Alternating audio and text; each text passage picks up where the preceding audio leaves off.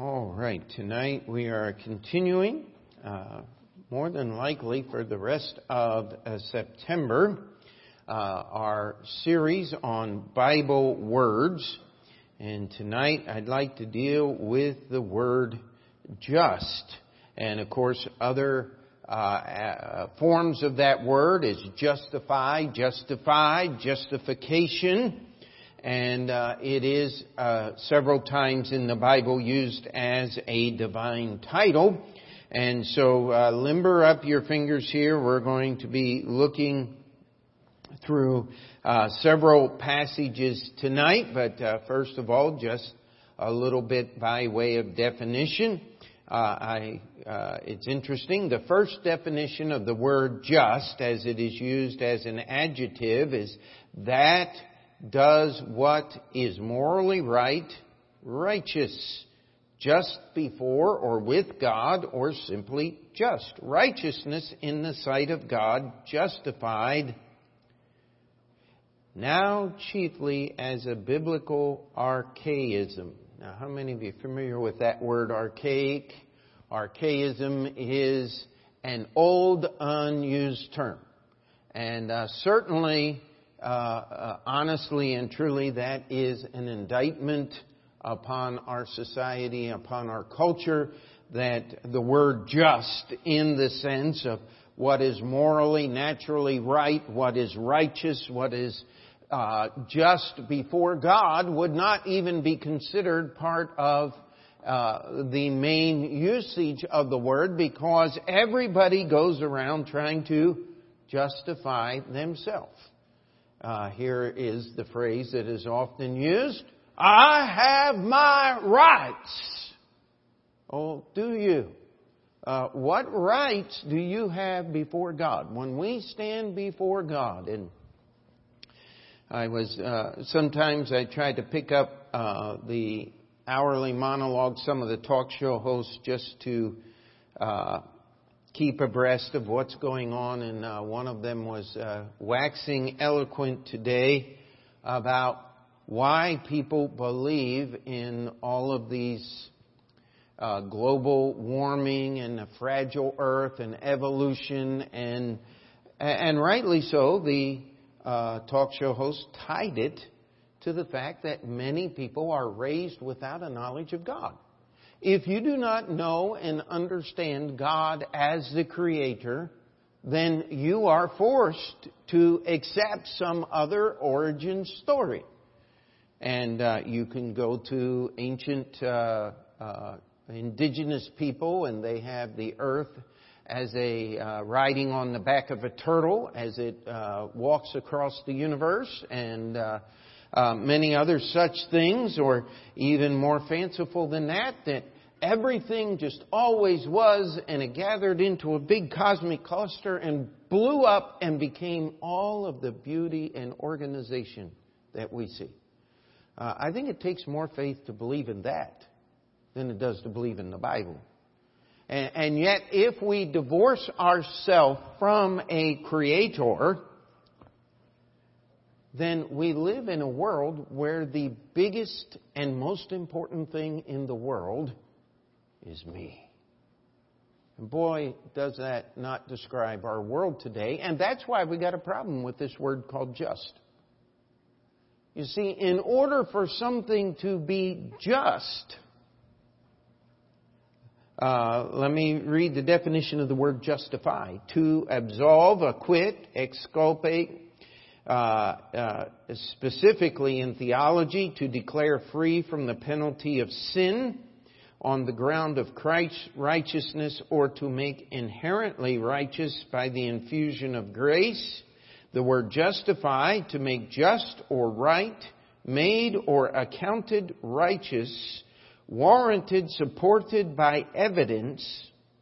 And then it talks about justified is a printing term. How many of you are familiar with your Word or document in your word processor? You can actually click on a button and it will justify the text.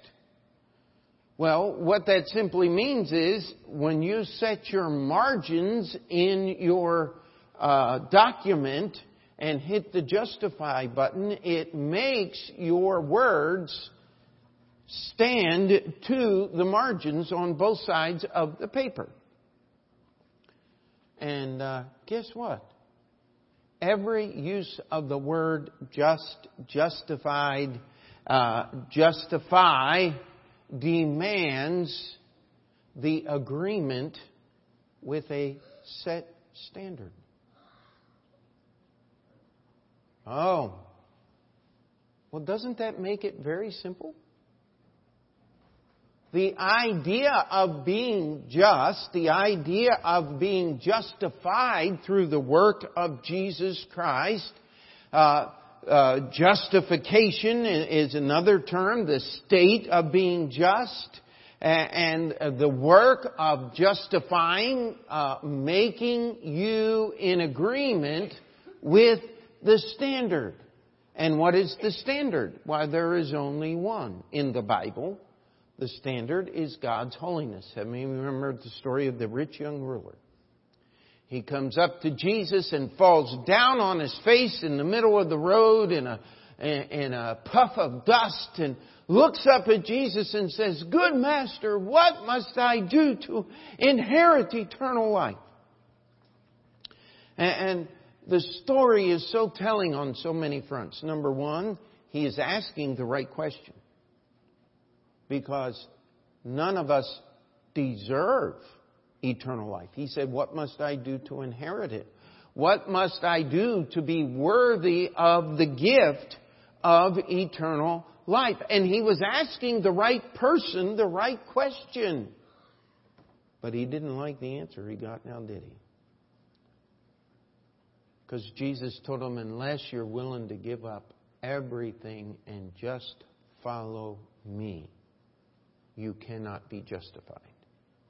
And the other thing of that story was Jesus first addressed his major problem. He says, "Why callest thou me good?" He says, "There is none good save one, that is God." When I was a young preacher, I used to tell people, well, I'm not here to tell you what to do. As an older preacher, I am here to tell you what to do because the Bible tells you what to do, and I'm going to try to tell you what the Bible says. The authority is not in me as a person. We do not preach our whims and our fancies. It was interesting. I had a call from another missionary. He wanted to come to our church and present his work, and I just asked him a simple question. I said, What do you believe about baptism? And basically was, as long as you profess faith in Christ and someone made you wet after you were baptized, that was baptism. And I said, I'm not here to teach you or to try to change you, but I said, you need to understand something. There is a biblical authority in baptism. It's called the Bible. And Jesus authorized the church that believes the Bible to baptize. You see, that's a standard. And we follow these things because God is the only being as Creator who has the authority and the reason, talking about thought processes and the power and the goodness and all of these other things. Would you want someone else to set the standard? I mean, we have people in our church that used to live under the Soviet system. What was the standard? Whatever is best for the state. The state becomes God. That's why we classify here communism as a religion, or socialism that's being bandied about. Same thing, different name. It is a religion because they set the standard. And everyone has to match up to your standard. And I asked the missionary I said, how many different kinds of churches did Jesus start? Well, he said, 1. I said, right. I said, and so if they believe and they practice different, what does that make them? He didn't want to answer that question, so he's not going to come. And his question was, you wouldn't have me present my work because of that? I said, yeah, you don't know what a church is. We're not going to... I was a little kinder than that over the phone and trying to help him understand that, wait a minute. This whole idea of being justified, of being just, of being declared just, means conformity with the standard. We talk about reconciliation, justification of your checkbook on a regular. It's a great illustration. You have to take what is true, the record that the bank has, and let me ask you a question. Have banks made mistakes? Oh, yes, they have. And you've got to work really hard to prove that a bank has made a mistake. But let me ask this question. How many of you have had more bank mistakes than personal mistakes? I don't see any hands going up. You know why? Because we have a tendency to be less than careful sometimes. It's a little easier for us, but I will tell you, banks can make some terrible mistakes, and you have to figure it out, and it all has to be reconciled to what is true. There's only so much money that goes in, so much money that comes out. And so, as we look at this, we want to understand that God has the right, the only right, to decide what is just. And when we reach this statement, it's because we have been conformed to the standard. Now, there's a group of people in the Bible that are deemed just. It was actually a little bigger than I thought, but we're going to just start flipping through some passages here, if you would. Why don't we start with Matthew chapter 27, if you would. Matthew chapter 27, and this is an interesting verse because the person declaring the justness of Jesus Christ, as far as we know, is not even saved, is not even a believer in the faith that the Bible teaches us. But Matthew 27 verse 19, when he was set down on the judgment seat, his wife, Pilate's wife, sent unto him, saying, Have thou nothing to do with that just man, for I have suffered many things this day in a dream because of him. And I want to remind you that this was all before 9 o'clock in the morning. Mrs. Pilate here, because we do not have her name, was no evidence that she was Jewish or believed in anything about the Bible, but she sent, and she, in her statement, declared that Jesus was just. Let me read you a few more. Acts 3:14 says, But ye denied the Holy One and the just. This is a title of deity given to Jesus Christ, and desired a murderer to be granted to you. When Stephen was preaching, he said, Which of the prophets have not your fathers persecuted? And they have slain them which showed before of the coming of the just one, of whom ye have been now the betrayers and murderers. As Paul was given testimony of Ananias, who met him in Damascus, and he said of Ananias, The God of our fathers hath chosen thee, that thou shouldest know his will, and see that just one, and shouldest hear the voice of his mouth. You see, the ultimate title, the ultimate use of this word just, is a title for Jesus Christ. He is the standard.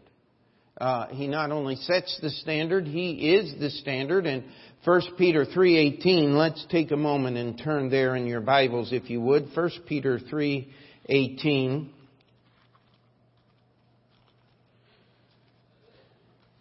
And here this verse says, For Christ also hath once suffered for sins, the just, talking about Jesus, for the unjust, that He might bring us to God, being put to death in the flesh, but quickened by the Spirit.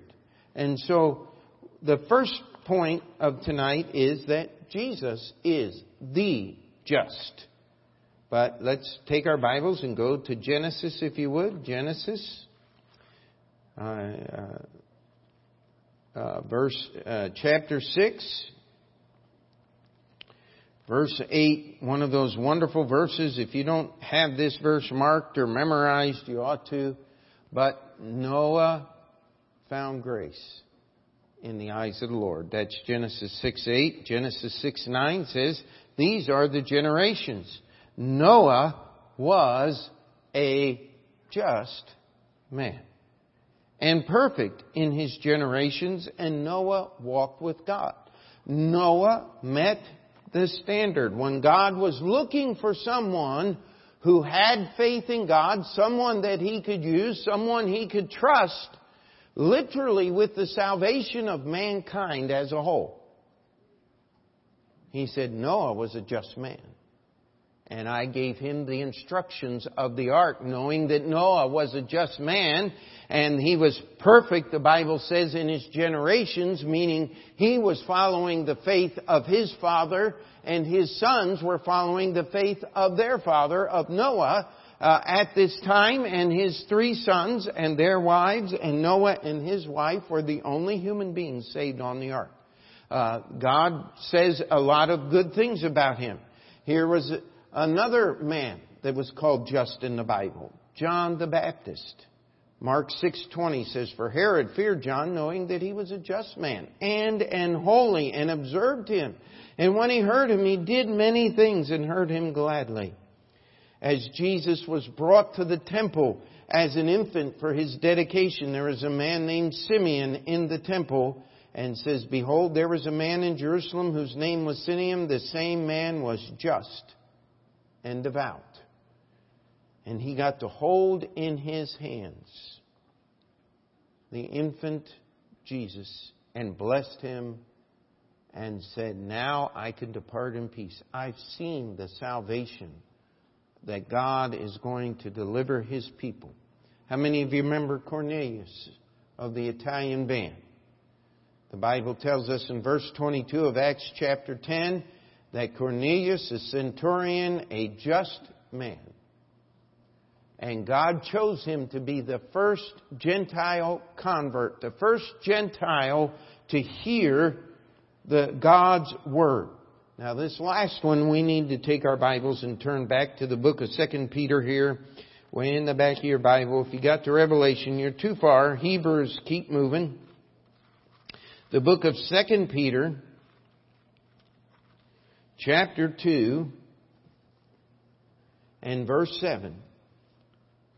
And delivered just, what's that next word there? Lot. Wait a minute. Wait a minute. Doesn't that kind of spoil the rest of the list? No. Because who is the one that determines justness? Do we determine justness by the works that we do? Well, see, this is the next step here. Lot is listed with Noah, John the Baptist, Simeon, Joseph of Arimathea. I think I may have missed him. It says that he was a good man and a just, is the wording in our King James Bible. He was one of the ones that helped bury Jesus after the crucifixion, and then Lot gets put in there. It's just kind of like a smudge at the bottom of the page. No, it's not. Because God is teaching us about what just is. Noah was just because he obeyed God. John the Baptist was just because he was chosen to serve God, to be a forerunner of the Messiah.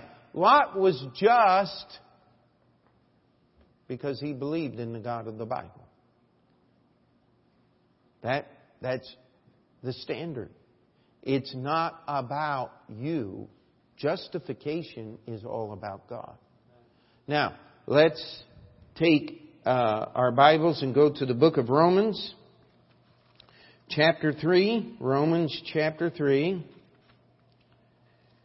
How are we made just? How are we justified? If you remember the story of Job, it says, a mortal man cannot be justified before God. And you'll read many passages in the Bible that says, for by the works of the law shall no flesh be justified.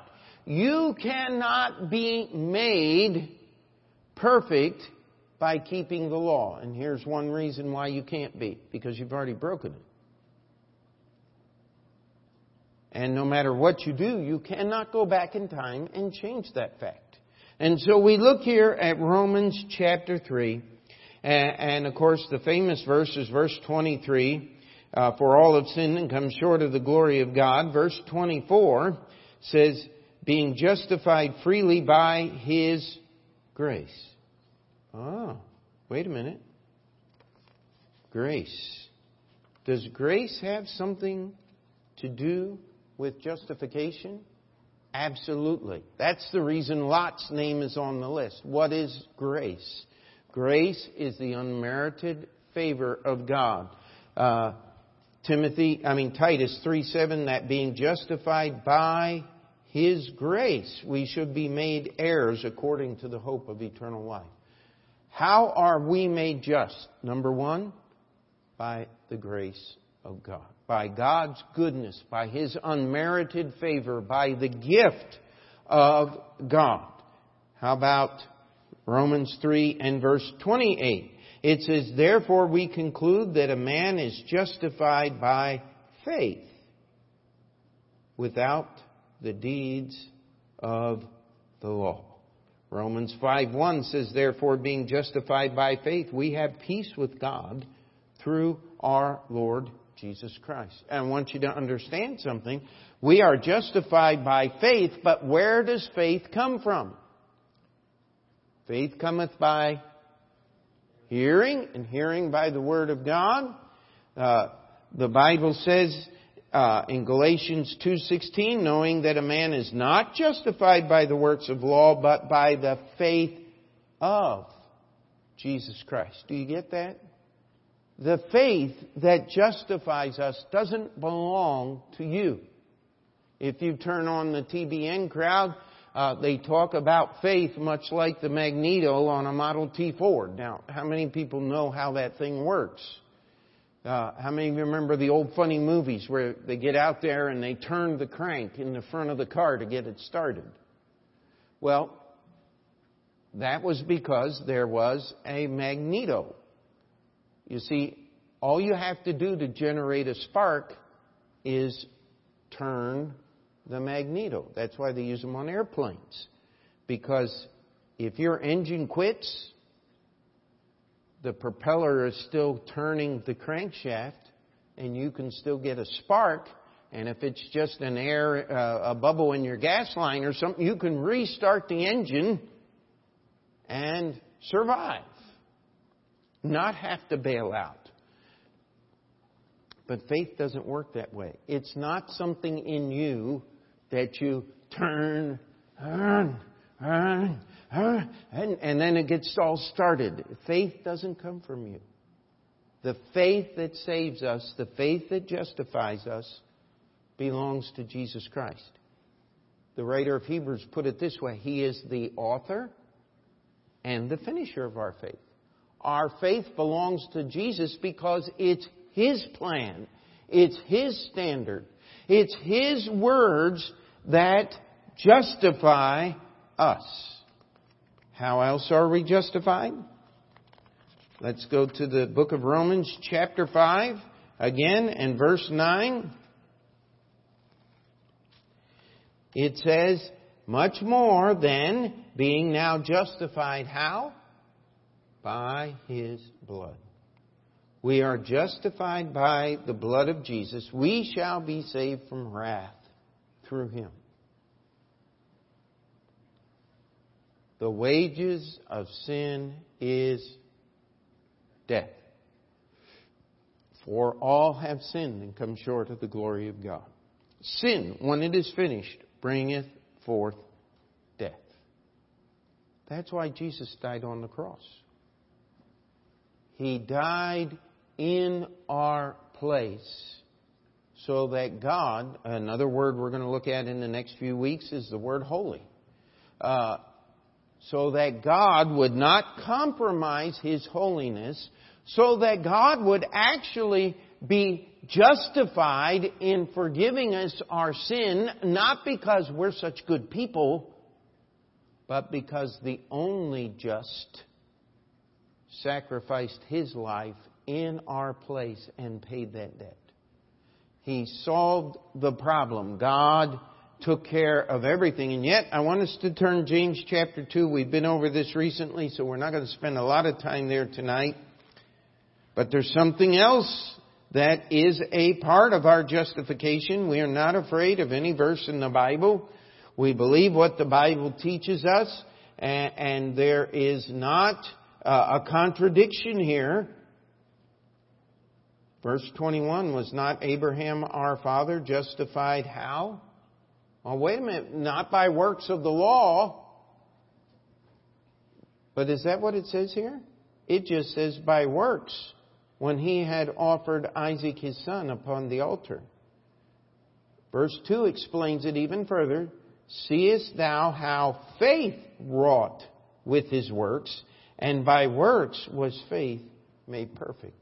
If you have Bible faith, it's going to produce Bible works. If your faith doesn't produce works, if your faith doesn't do anything, this is one of the great grievances I try to remind you of on a regular basis of the quote-unquote new Christianity of our day, is you come to church and you profess faith in Christ and nothing changes. Your behavior doesn't change. Your life doesn't change. Your heart doesn't change. Your music doesn't change. Your behavior doesn't change. Nothing changes. And yet, we're told that that is grace without judgment. Well, I want to tell you something. Grace without judgment is not found in the Bible. Anywhere. In fact, you can't be made just without being made conformable to the standard. If there is no standard, if this judgeless faith, they call it, is a reality, then you take the central truth of the Bible and rip it out. God is no longer holy. We are no longer sinful. Whatever we are, God placed. That's the problem with the purpose-driven life. God is not honoring what is in the human heart. That's not in the Bible. God wants to rewrite what is in the human heart. He does that through the words of this book called the Bible, and that rewriting process is measured not only in the words we speak, what we say we believe, but how we live and how we work. So we are justified by all of these things. We're justified by grace. If it weren't for God's goodness, Jesus wouldn't have died on the cross. We are justified through the blood of Jesus Christ. We are justified through faith by believing in what the Bible says. But once we believe, then we're supposed to do something.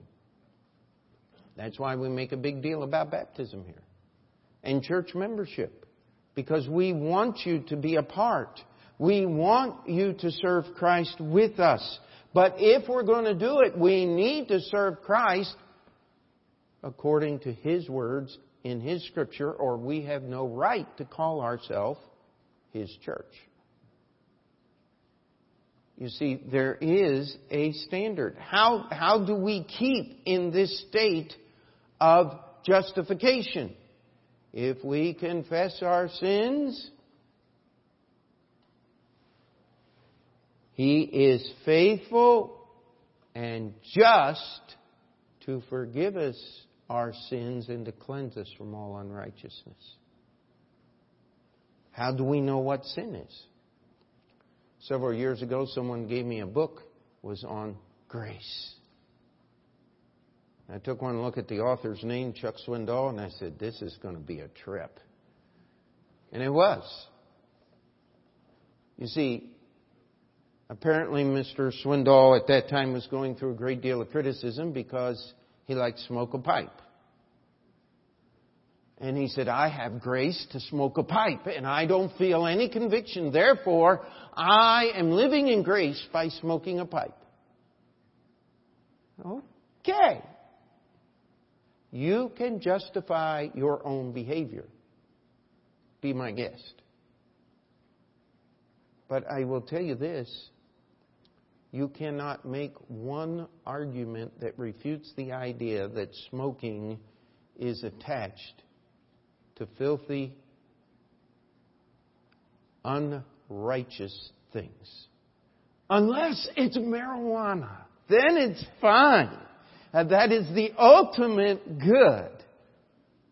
Being sarcastic, I hope you understand that. Because somebody will quote me. Pete Montoro said the ultimate good is smoking marijuana. No. And by the way, I've never even held a joint. I know what they're called. And I've smelled more than my fair share just walking up and down the streets of our great city. And I just don't get it. All this. How many of you remember just a few years ago how evil smoking was? And they sued the tobacco companies for billions of dollars because of second-hand smoke. And now our mayor pushed everybody out. All the smokers are now out on the street. So all of us non-smoking citizens, when we walk down the streets, as we have to put up with all the second-hand smoke. It's going to kill us. Now, if that makes sense to you, please explain that to me after the service. I really would like to no, I'm never going to wrap my head around the foolishness of man. See, that's where we go.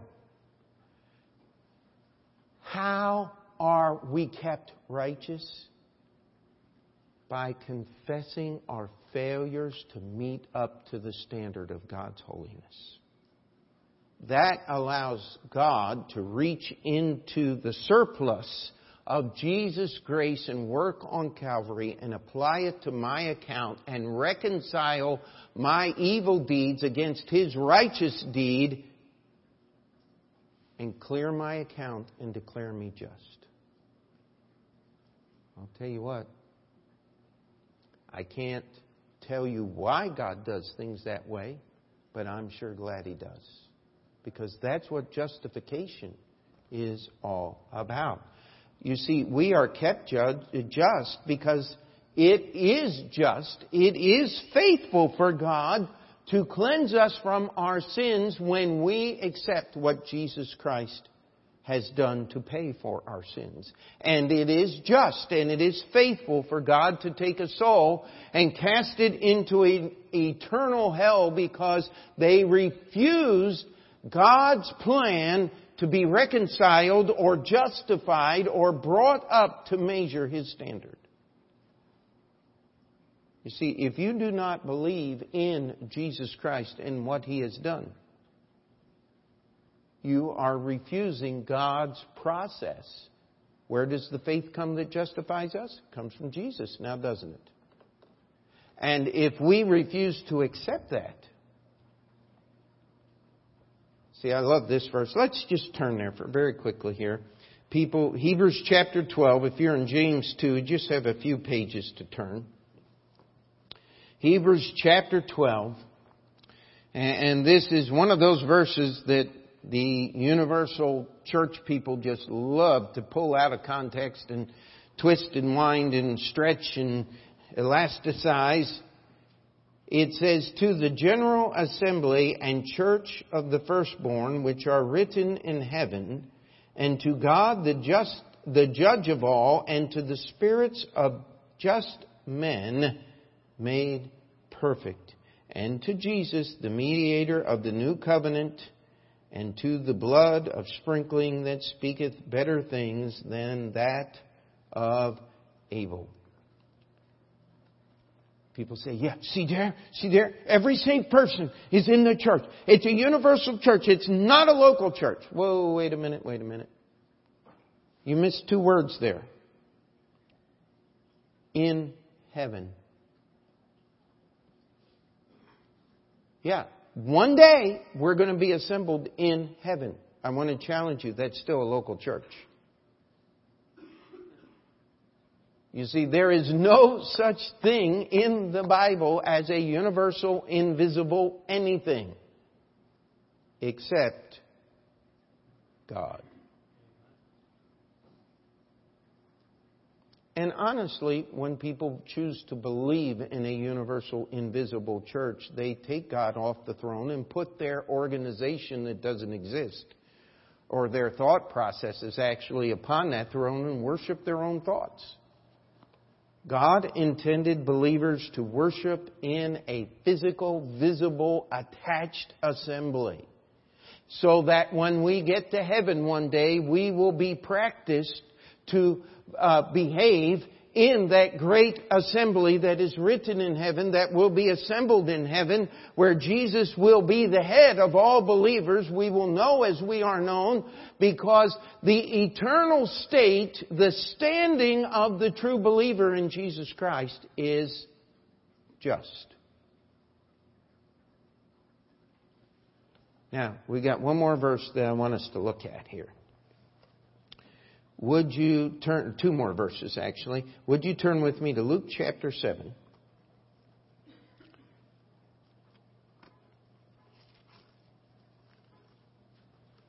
Luke chapter 7 and verse 29. It says, "And all the people that heard him and the publicans," now look at these next two words because they're unusual. "They justified God." Now wait a minute. God justifies us, does He not? He changes us. He reconciles us. He brings us up to the standard. But here it says that the publicans and the people justified God. How does that work? Look at the next verse. The rest of the verse. Being baptized with the baptism of John. Well, how does that apply? Well, you see, what the people and the publicans were doing that the Pharisees and the religious leaders weren't doing is they were agreeing with God. They were saying that God has the right to set the standard. God has the right to send Jesus as the Messiah. God has the right to demand that we be baptized the Bible way. They didn't understand at this whole point here in Luke chapter 7 about the church and how it would be organized, but contextually, this is what it's talking about, is we justify God when we say, you have the right to set the standard and I'm surrendering to your standard. What we're doing is we're saying amen to the plan of God as outlined in the Bible. And the terminology our Bible uses was, these people justify God. Romans 12, 1 and 2. How many of you know those verses? "I beseech you therefore, brethren, by the mercies of God, that you present your bodies a sacrifice, a living sacrifice, holy, acceptable unto God." I looked at my notes. "Which is your reasonable service." That's the line I had written in my notes. You see, when we accept what the Bible says about us and our lives, we justify God. We're saying, you're right. I'm the one with the problem. Because how are the just to live? And the just shall live by how? What? The just shall live by faith. What is faith? Simply believing God's Word to the point of obedience, is it not? You see, we justify God when we are obedient. John The Baptist said, He's coming. If you want to be prepared for the Messiah, what are you supposed to do? Repent. And repentance, because that is an inward choice in our innermost being, was to be symbolized by a physical action called baptism. And it's interesting that all the disciples of Jesus were baptized by John. And they never got baptized again. Even though Jesus was not named at that point, they said, we will believe on the Messiah when John points the finger. And he did. He said, behold the Lamb of God that taketh away the sin of the world. And what did Andrew do? Andrew and John. They left all their works. They stopped following John the Baptist and they started following Jesus. Actually, it was Andrew and Phil. But the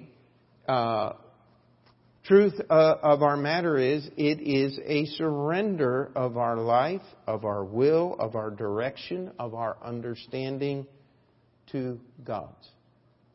Now the just shall live by faith, but if any man draw back, my soul shall have no pleasure in him. That's Hebrews 10:38. So tonight, as we look at this word just, we take the textbook and we have to understand if something is just, it meets the standard. To justify something is to conform it to the acceptable standard. Justification is the state of being in agreement with that standard. God is the only one that has the right to set the standard. In fact, Jesus Christ takes the title, the just. He died to pay the price for our sins. We are justified by God's grace, by the blood of Jesus Christ, through faith. And when our faith activates our lives and makes it work, that is not a sign. It is the natural result of faith. We're kept justified, we're kept just by confessing our faults, our sins, our failures. Because the standing of the believer at the moment of salvation is all your sins are forgiven, past, present, and future. Because we will stand in that assembly in heaven with the spirits of just men made perfect. Looking forward to that church service. You know what? Nobody's going to skip church in heaven. Amen? Everybody's going to be there every time. It's going to be a wonderful, wonderful thing. And I am looking forward. In our singing here, many times our song leader will be by the time they're done. That's the way it's supposed to be. And it wouldn't hurt if more of our people that were out in the pews sang that way. We're singing to the Lord. Amen? But when we get to heaven, never going to run out of breath. Never going to be just that close to the pitch. I'm looking forward to that because as a singer, I'm one of those guys that I get close. But I really, really am going to enjoy being right on every time. I just can't wait for that. My singing in heaven will be just. Amen? You see, yet we have the privilege of justifying God. Your attendance here tonight is part of that. You're saying, yes, I believe that it's important to be in church for the services. I believe it's important to be baptized the Bible way and to serve the Lord through His church. And all of these things, we justify God by saying you're right through our obedience and surrender to His will. Just think about that through the week. It'll answer a lot of questions. Pastor, can I fill in the blank? Well, how does it measure to the word just? Well, that's unfair. No, that's Bible. That's what stops us from doing what we want and helps us to confess our failures and do what He wants. And all God's people said, let's pray.